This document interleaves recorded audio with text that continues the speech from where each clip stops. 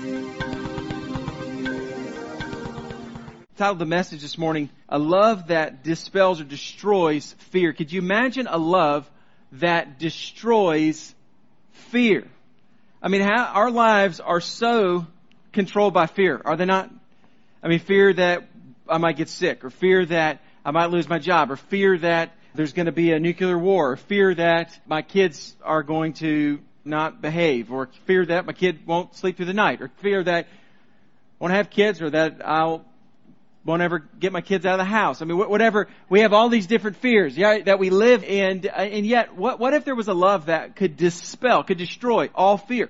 And fear that I'm going to get sick, fear that I'm going to lose a loved one, fear of loss, fear of failure, fear of man. When we are bombarded by fear, and the message this morning is not about fear, but it's about a love that could dispel, could destroy, could cast out, could get rid of all fear. Does that love exist? Is it possible? I mean, for that matter, do we even know what love is? In fact, someone once said, what's love got to do with it? Love's a confusing thing. I mean, for a guy, you ask a guy, what's love? And they'd be like, I don't know. I mean, really, what is love? You ask a lady and they're like, well, there's love and then there's love. And then there's like love. And they just echo the word. But the reality is none of us really know how to explain love or how to experience it, or have we experienced it, or and yet God's Word gives us some insight. In fact, if you look to the world to define these things, to understand these things, you look to other religions, you look to Hinduism or Buddhism for that matter, love is the absence of affections for temporal, earthly, material things. And so when you lose somebody that you love and you grieve, the reason you grieve is because you're too attached to things, to people. Well, that doesn't really comfort me when I lose a loved one, okay? When a bunch of people die, how does that bring comfort? It doesn't bring comfort. When you say that, it's better just not to love stuff, just to be. Okay, just eliminate love and affections for things and relationships and stuff and whatever, and that's better. But that's really not an answer. You look to humanism, atheism, humanism really is the methodology of our day.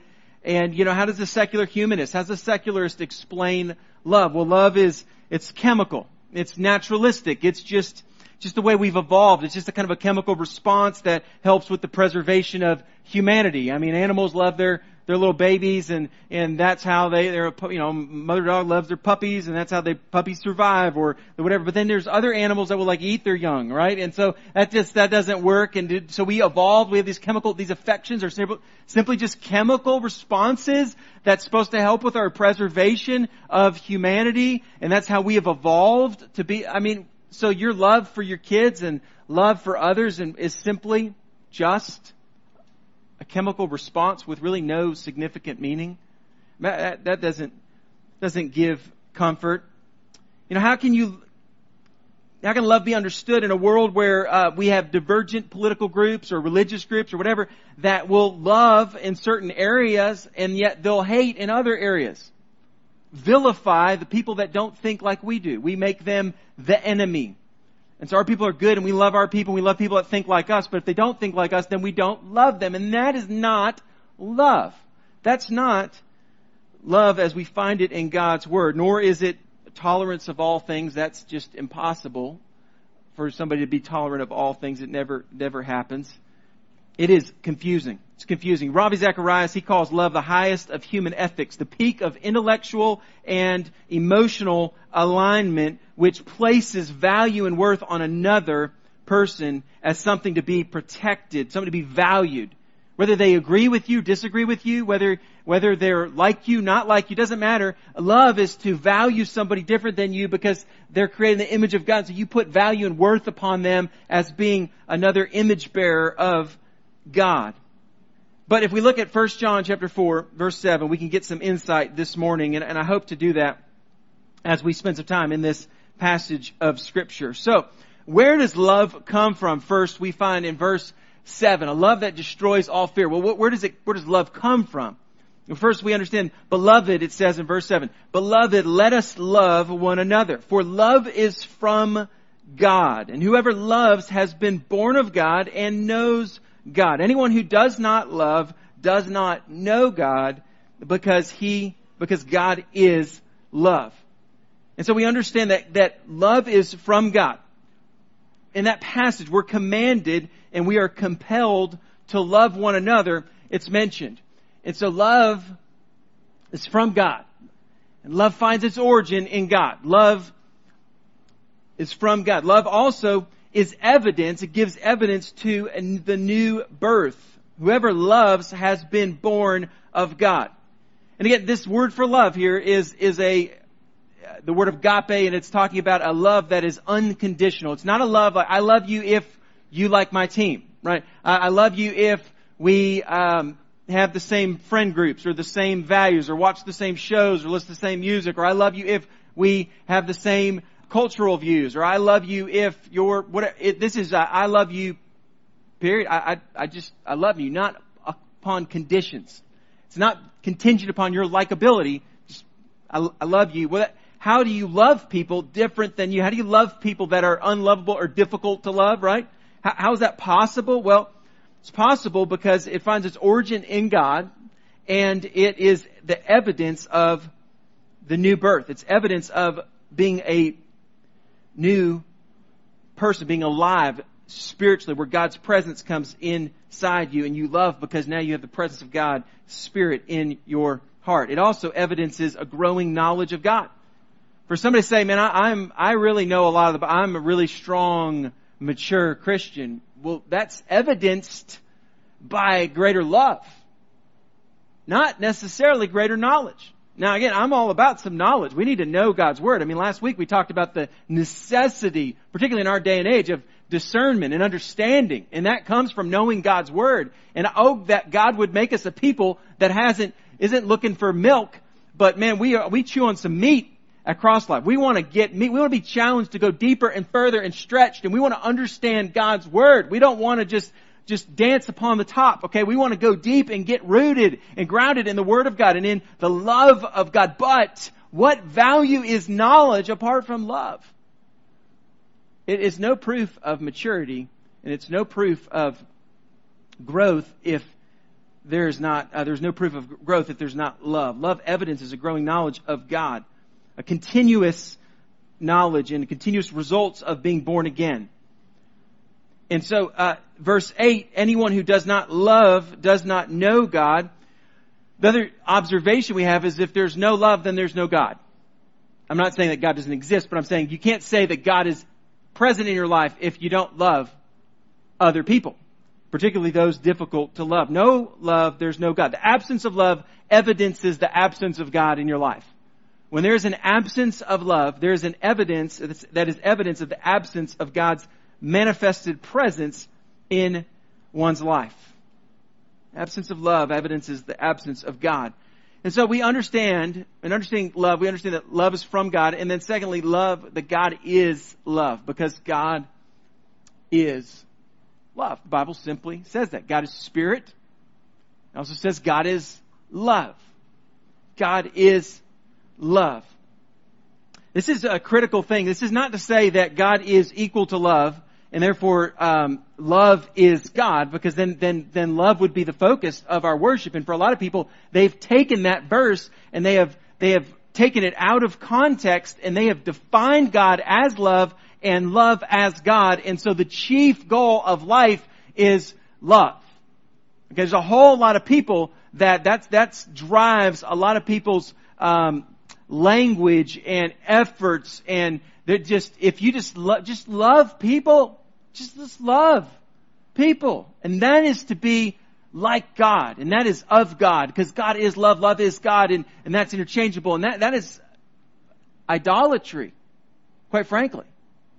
It's idolatry. We're elevating a trait of the Creator above the Creator.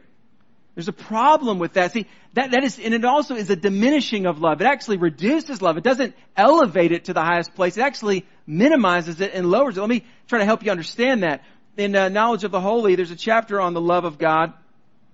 And A.W. Tozer, he explains it this way.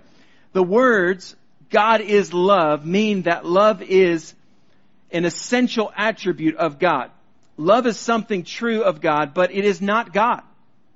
It expresses the way God is in His unity, or unitary being, God the Father, God the Son, God the Spirit, unified, as do the words holiness, justice, faithfulness, and truth.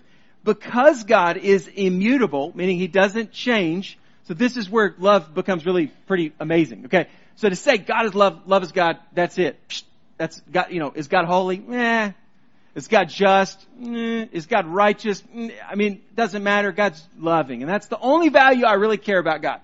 Well, to do that is not biblical, and you're really diluting and diminishing God to something we don't want. We don't want. Why? Because God's immutable. He doesn't mutate. He doesn't change. And to say that God is immutable, get this, okay? It's beautiful.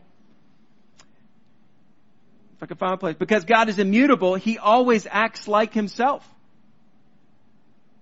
And because He is a unity, He never suspends one of His attributes in order to exercise another.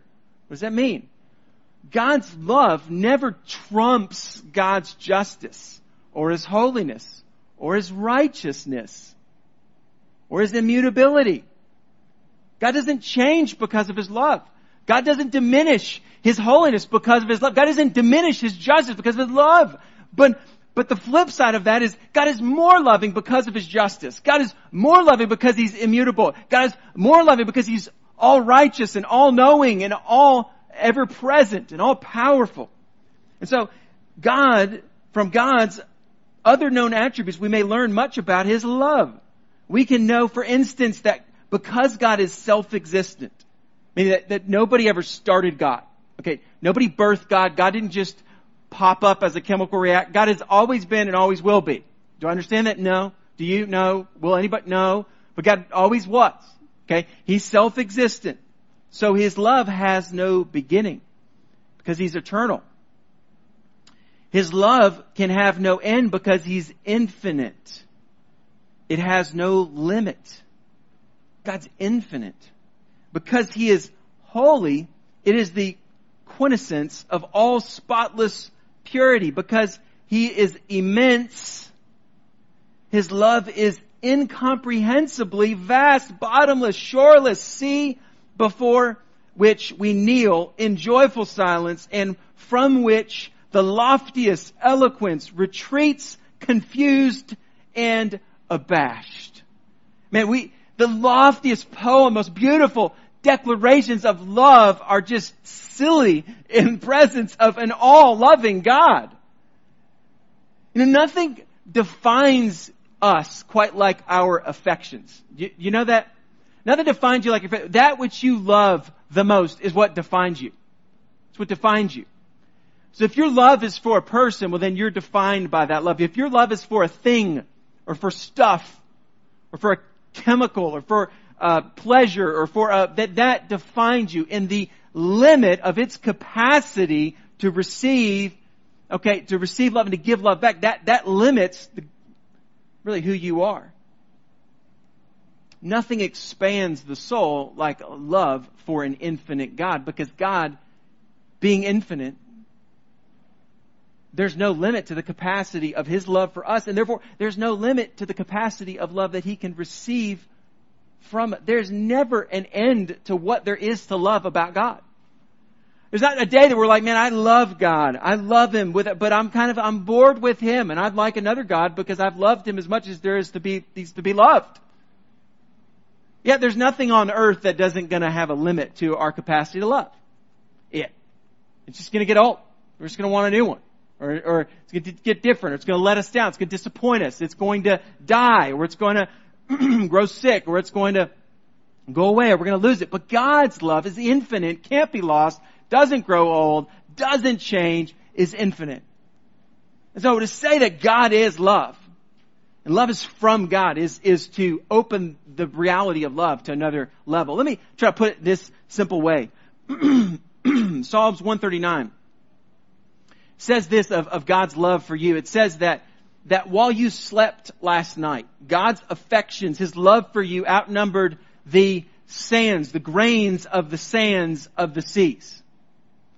Next time you go to the beach, you just scoop up some sand, you're at a playground or whatever, and just drop them from your hand and let them just roll out. And as you see those grains falling to the earth, each one represents the thoughts of God for you last night. Not for us last night, but for you last night, for me last night. God is infinite in His love, so He's infinite in His ability to infinitely love each one of us infinitely. Okay, to outlove the love of God, okay, would be like, and it's about being in a rainstorm, in a boat, in a vast, endless ocean, in a tsunami, okay, rain pouring down, all over us, and you're trying to, with a coffee can, trying to scoop out the water out of the boat to keep this thing afloat. You'd be more likely to succeed in that than you could at overcoming or defining or outloving the love of God. I mean, God's love is beyond our comprehension. It is vast and without limit. Because God is vast and without limit, and He is faithful, and He is just. And God does not compromise one element of who He is because of another. He is just infinitely loving. Well, there's much more to say about God's love, so I gotta move on, and maybe we'll talk about that more some other day. But exploring God's love, how do we find some more truths in these passages? We'll look at verse 9. Here's some more truths about God's love. In this, the love of God was manifest among us, that God sent His only Son into the world so that we might live through Him. In this is love. Verse 10, not that we have loved God, but that He loved us.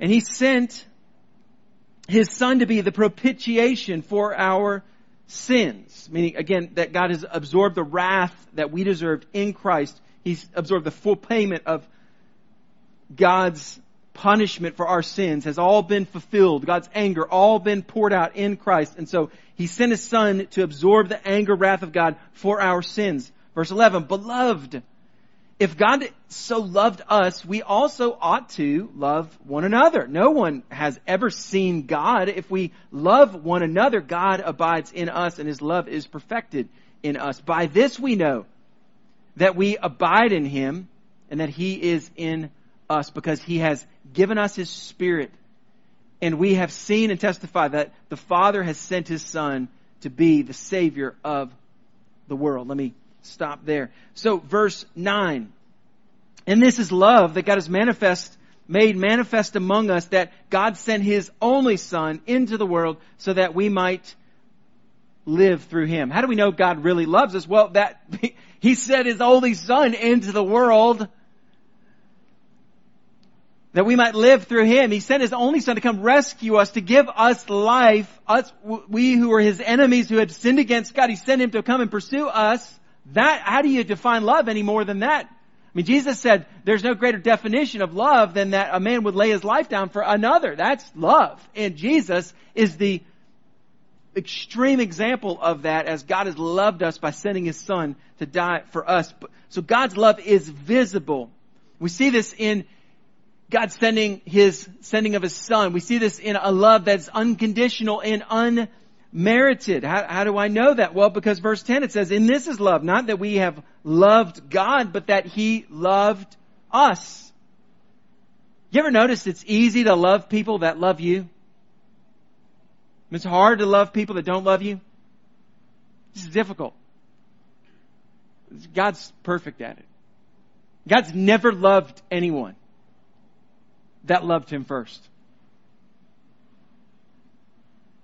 I love getting in our arguments with my children about, I love you. No, I love you. I love you more. No, I love you more.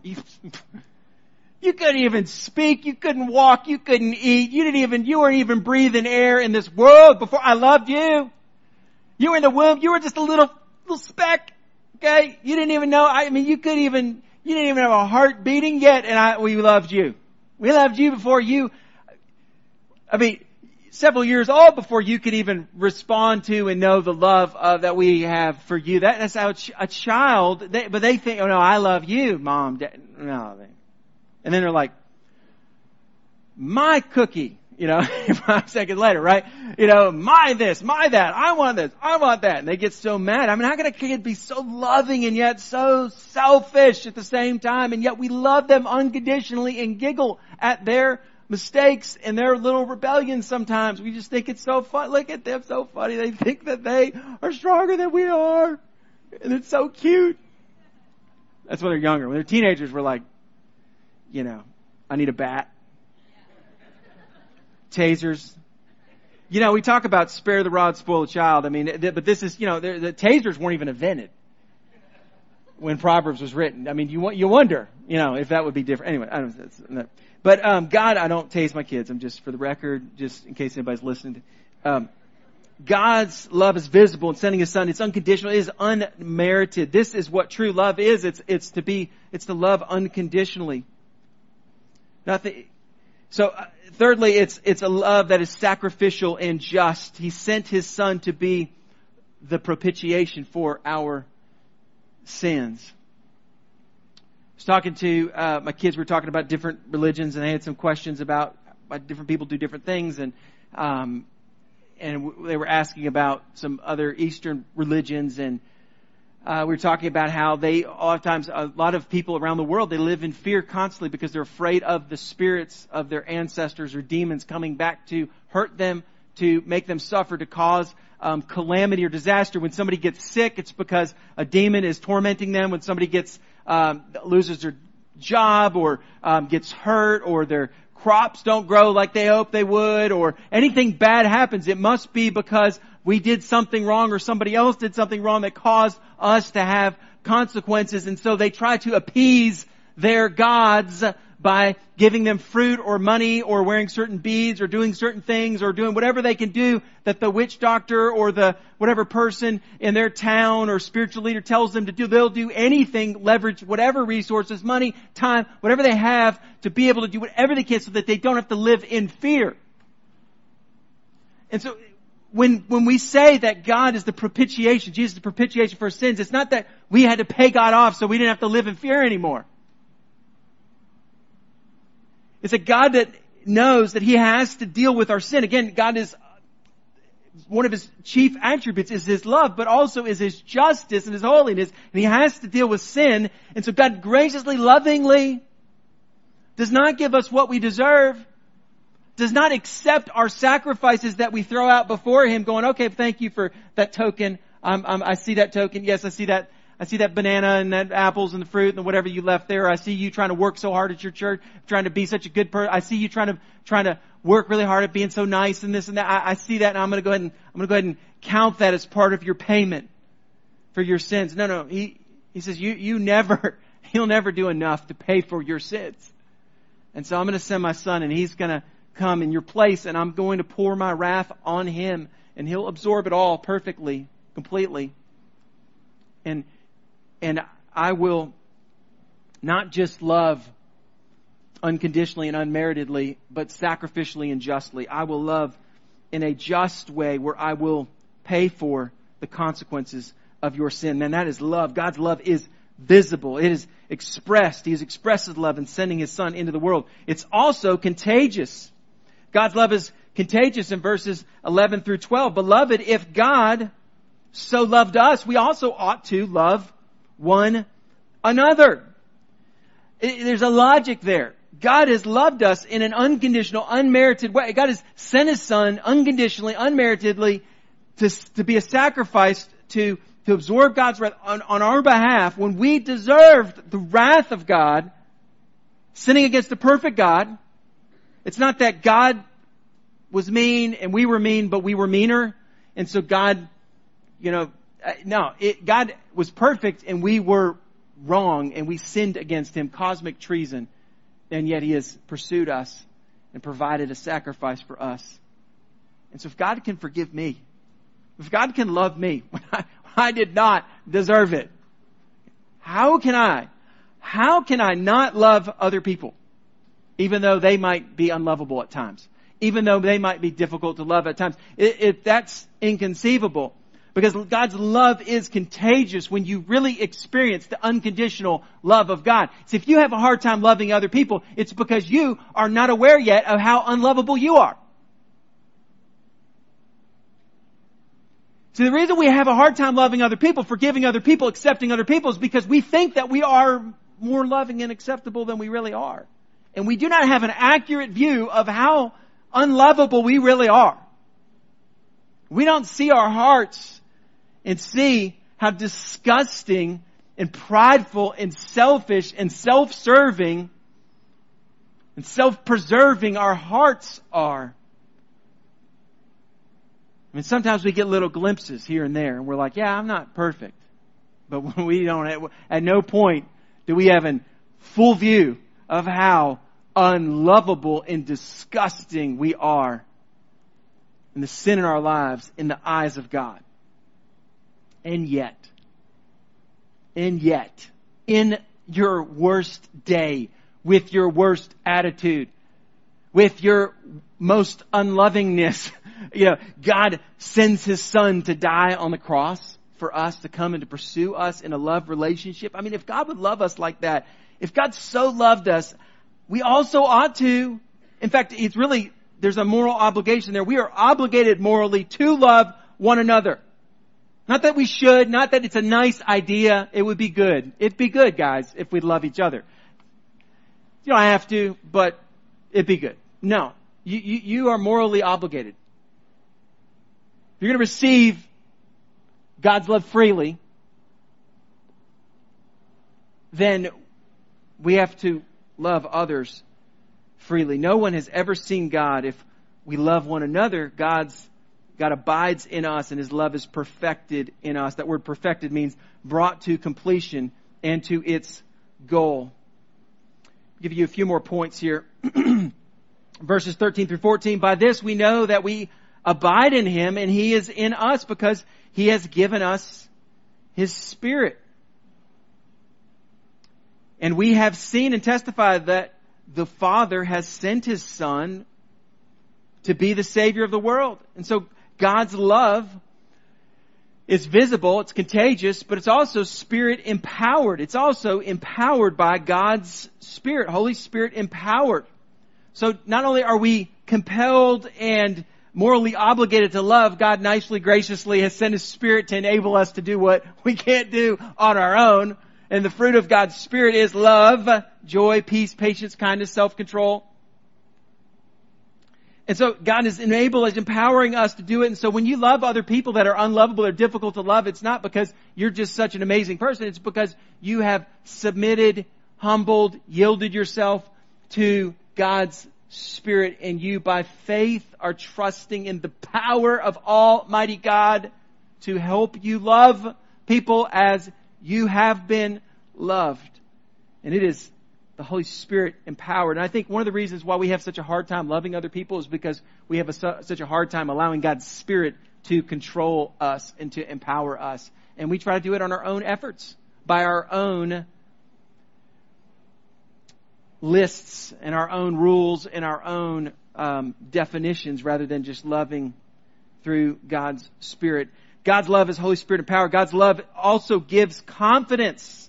Gives confidence. In verse 15, look at this. Whoever confesses that Jesus is the Son of God, God abides in him, and he in God. So we have come to know and believe the love of God, the love God has for us.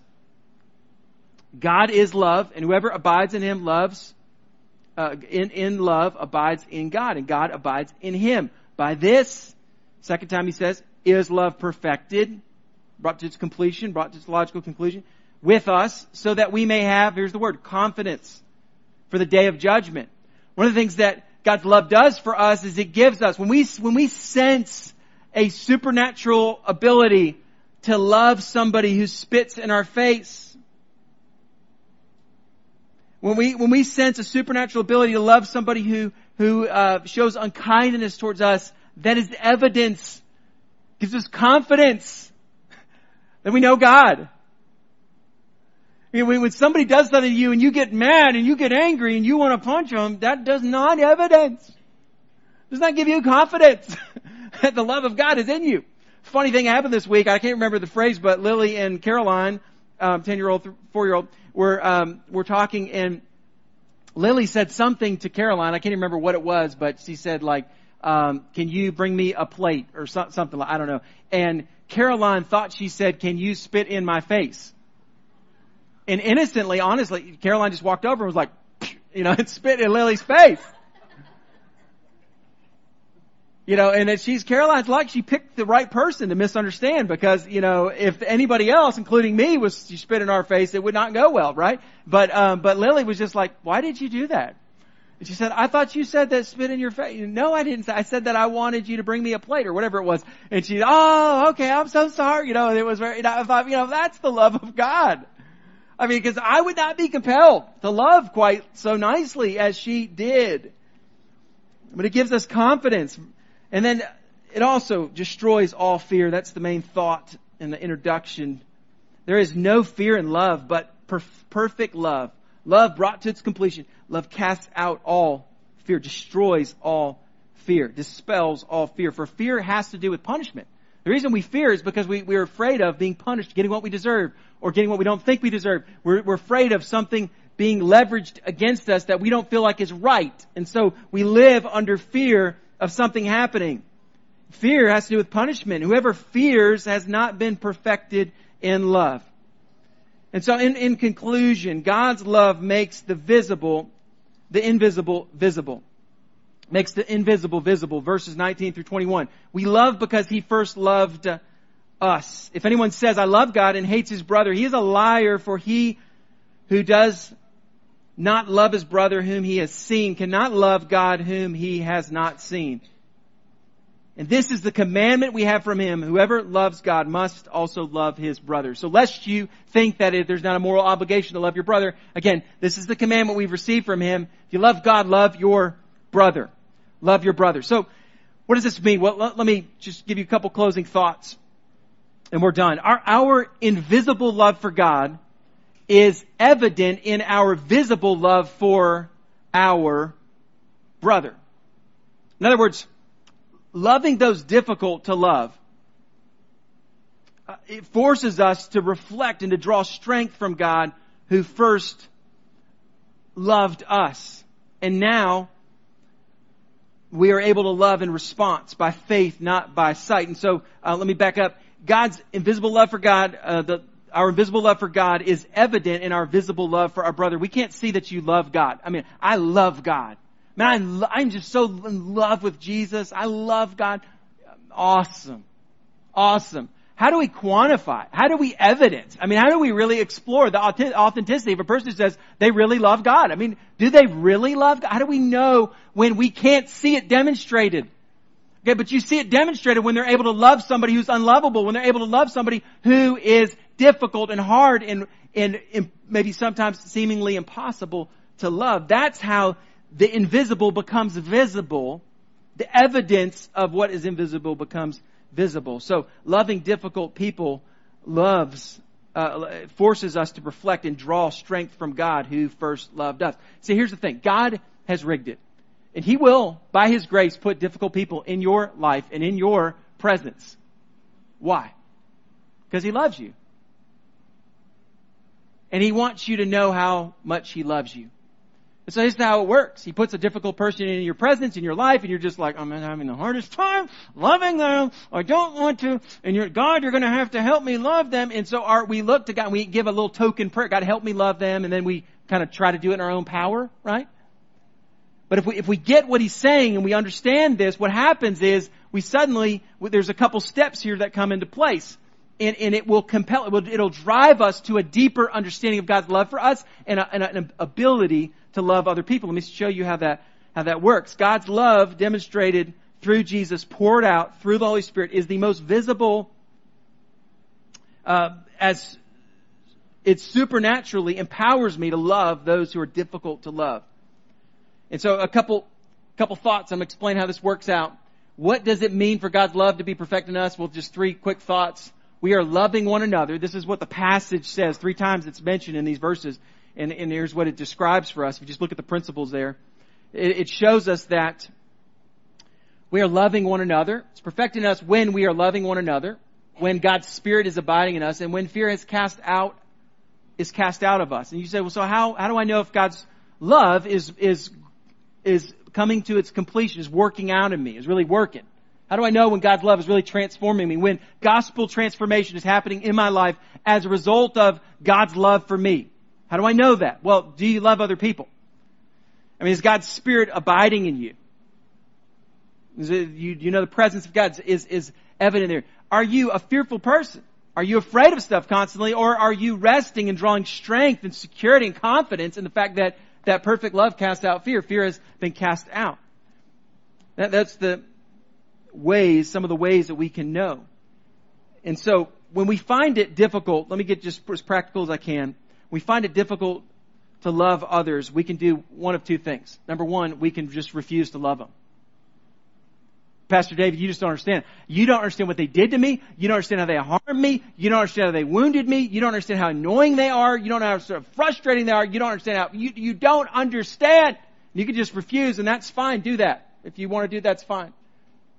But understand that, you're morally obligated to love them. And if you refuse, then that's evidence that God's love is A, not in you, or B, not growing in you. And that's just a commitment to be immature. It's a commitment to pause and say, I will be in disobedience against the holy God. It's a commitment to say that this sin against this person is so important that I think it's more valuable than the love of God demonstrated to me through the cross, which is to say that I will not go to the tables to partake in the Lord's Supper in a minute because I will harbor this as more valuable than the cross. And we're actually told in Scripture that if you have a sin in your heart towards somebody else, if you have possibly offended somebody, if you have sinned towards somebody, if you have done something and you have wronged somebody, or maybe think you might have possibly wronged somebody, then do not go and bring your offering, or for that matter, partake in the Lord's Supper and celebrate the death, burial, resurrection of Christ until you have made whatever attempts you can make so as to try to make things right with that person, to be at peace as much as it's contingent upon you. But you can refuse or you can repent. And in repenting, here's the principle he gives us. You remember God's unconditional, unmerited love for me. See, this is where I said God's rigged it, because what happens is that in being confronted with people difficult to love, it forces us back to God. See, apart from difficult people, sometimes we never even think about the love of God for us. But when we're confronted with difficult people, we're confronted with situations where it's difficult to love people, we're forced to have to go back to God and go, God, I need help. And God says, okay, let's do a little refresher. Remember what you look like apart from me. Remember what you're like apart from me. Remember, you weren't exactly the most lovable person yourself, right? Come on, let's be honest here.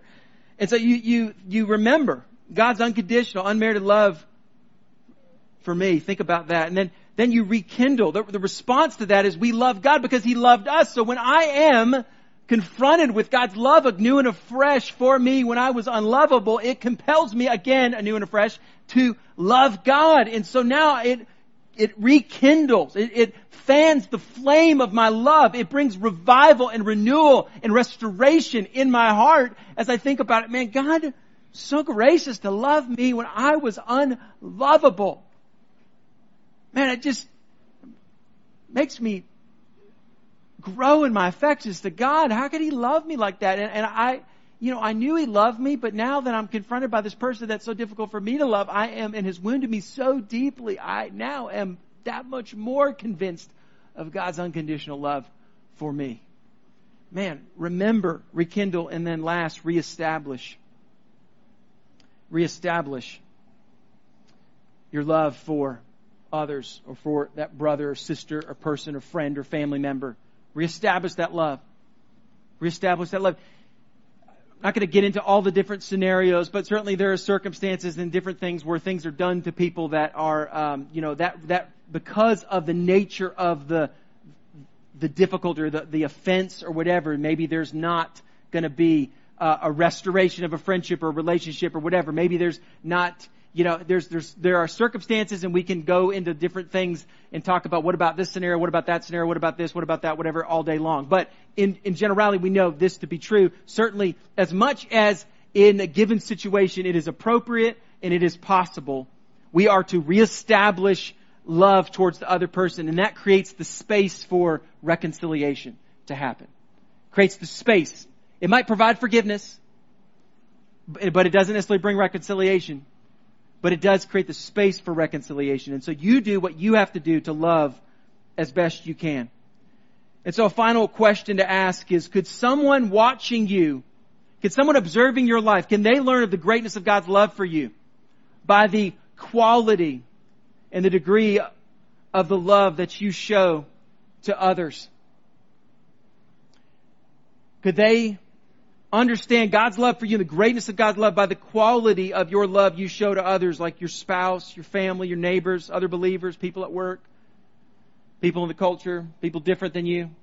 Can they learn about God's love for you and the greatness of God's love for you and consequently His love for them by how you love other people unconditionally, sacrificially? Can they love that? Learn about that love, and is it contagious? There's a story I heard years ago. There was a monk named Telemachus who lived around 400 AD, true story. And he lived a simple, holy, ascetic life in a modern Turkey, what is modern day Turkey, back in 400 AD. And he was compelled, for various reasons, to get up and to leave his monastery and to travel to Rome. And it was a difficult journey, but he made his way to Rome. And upon his arrival, he was shocked to observe the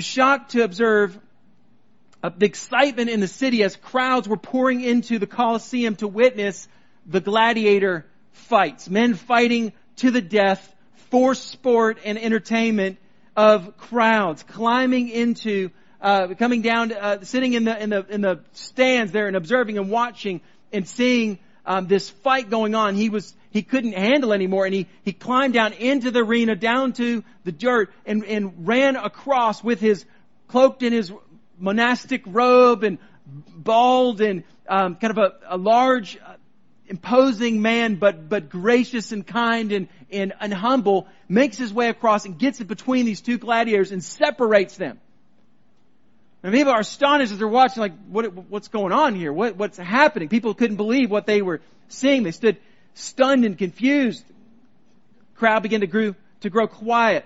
Telemachus then shouted, "Do not return God's mercy for sparing your life from your enemies by murdering each other. Do not return God's mercy to you by sparing your lives by murdering one another. In the name of Christ, stop." And the crowd began to get frustrated that this man would interrupt their sport and their entertainment, and they began to yell. One man began to yell, "This is no place for preaching. Down with him." And they began to say, "Recipe ferrum, receive the steel. Run him through. Run him through." And they began to chant. The gladiator ran him through with his sword. Some of the crowd even threw stones down upon the monk as he was lying on the Colosseum floor in a pool of blood. And he had died, but not in vain. As the shocking sight of his death and his words ringing out, "Do not return God's mercy for sparing your lives by murdering one another," the truth of those words began to echo. In Christ's name, stop. One by one, the hearts of the people began to get disgusted with what they had just observed and seen. And one by one, an individual popped up and walked out. Another popped up and walked out. The family got up and walked out. Some other groups got up, and one by one they funneled out. That was the last day that the gladiator fights ever took place in the Colosseum. It was just a few years later that it was actually banned by the emperor, and there was never a fight for the shedding of blood for sport and entertainment held in Rome ever again. It was their love for entertainment of choice that was more important than the monk's life. See, their sin, they loved their entertainment. They loved this thing, and their sin was to love that more than an individual's life or the lives of the people fighting. Their sin caused His death. Likewise, the sins that we pursue, our pleasure, our escape, or our hatred towards other things that we love, these things have resulted in Christ's death. We have crucified Christ because of our sin. How can we return God's mercy poured out on us through Jesus' death for us to others with anger and with bitterness and with an unloving heart towards others? How can we do that? When Christ has loved us, when we did not deserve it, how can we turn that by murdering other people with our anger, with our thoughts, with our feelings? Withholding affection and care and unconditional love that Christ has poured out to us that we could pour out to other people. In Christ, we have been loved unconditionally, and God compels us to love other people.